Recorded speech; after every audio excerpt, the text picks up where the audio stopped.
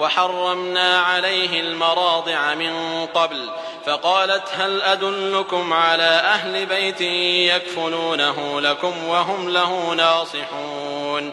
فرددناه إلى أمه كي تقر عينها ولا تحزن ولتعلم أن وعد الله حق ولكن أكثرهم لا يعلمون.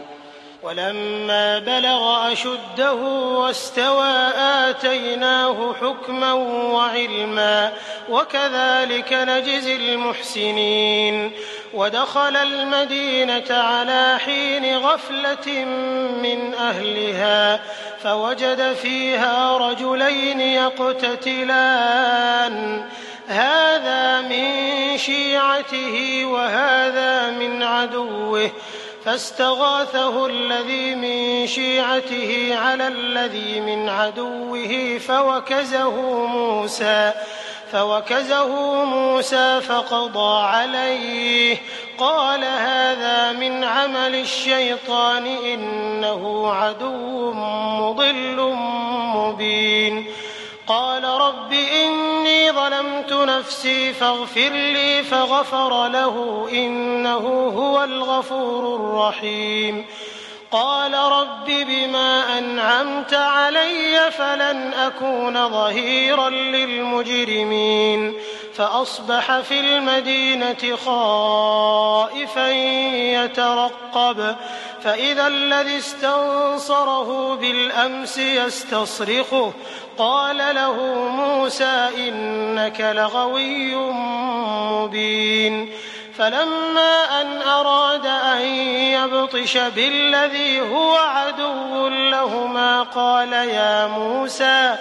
قال يا موسى أتريد أن تقتلني كما قتلت نفسا بالأمس إن تريد إلا أن تكون جبارا في الأرض وما تريد أن تكون من المصلحين. وجاء رجل من أقصى المدينة يسعى قال يا موسى إن الملأ يأتمرون بك ليقتلوك فاخرج إني لك من الناصحين. فخرج منها خائفا يترقب قال رب نجني من القوم الظالمين. ولما توجه تلقاء مدين قال عسى ربي أن يهديني سواء السبيل. ولما ورد ماء مدين وجد عليه أمة من الناس يسقون ووجد من دونهم امرأتين تذودان قال ما خطبكما قالتا لا نسقي حتى يصدر الرعاء وأبونا شيخ كبير. فسقى لهما ثم تولى إلى الظل فقال رب إني لما أنزلت إلي من خير فقير.